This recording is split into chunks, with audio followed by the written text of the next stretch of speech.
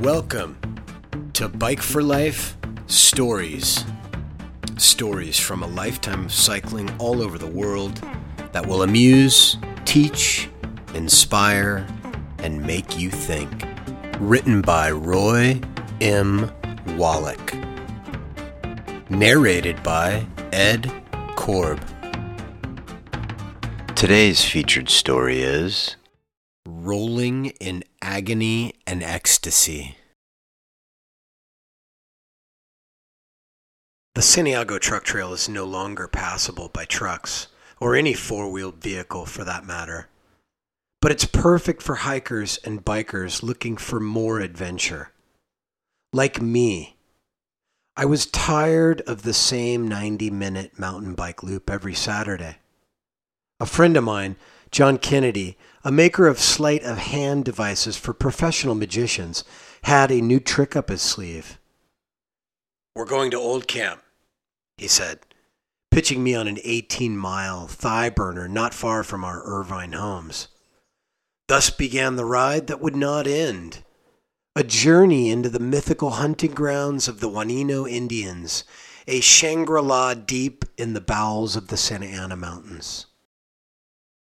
Snaking up the south-facing edge of the surprisingly stout Santa Anas, which top out at 7,000 feet as they separate Orange and Riverside counties, the Santiago Truck Trail provides striking views of the ocean, the coastal mountains, and the nearby neighborhoods of Portola Hills, the latest urban sprawl lapping at the foothills. We pushed off at 2 p.m.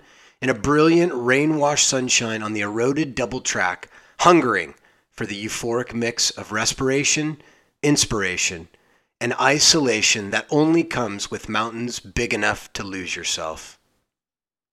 Some people pay thousands to ride the Rockies.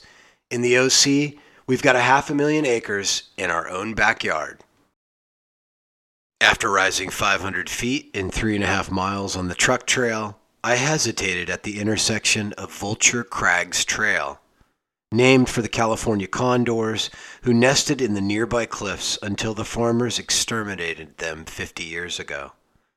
To mountain bikers, this trail is known by a different name, the Luge.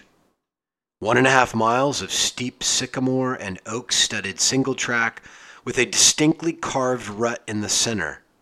It's an ideal, if frequently bloody, exclamation point to an exhilarating 90-minute cycling loop. "Turn off here?" I yelled back. "Keep going," Kennedy grunted. "Old Camp's 6 miles. A very hard 6.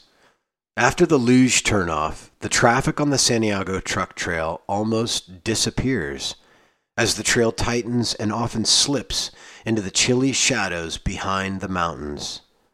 Suddenly, it's more like real wilderness, overgrown in spots, so steep that you have to downshift into your easiest hill climbing gears and concentrate on not falling over as you inch upward through 50-yard tunnels of branches. After 30 minutes, I stopped and waited for Kennedy to catch up. When he didn't show, I rolled a mile back down, only to recoil at the sight of a body sprawled out in the middle of the trail. It was Kennedy. Laying face up, as helpless as a turtle on its back, he was squinting in pain, breathing heavily and clutching the pulled quadricep muscle in his right leg. Suddenly, this was no mere 3-hour tour. Out of riding shape due to the recent rains, unfed since the night before and not used to climbing 9 non-stop miles and 3,078 feet of cumulative elevation gain, Kennedy had literally starved the glycogen fuel out of his muscles. His body was booby-trapped. More climbing and cramps were in store.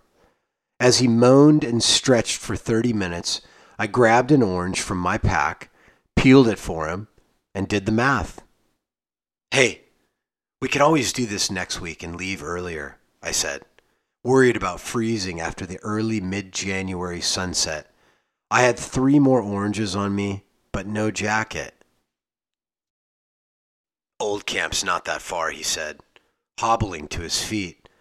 I'll just walk the steep parts because I'll blow up again if I try and ride it.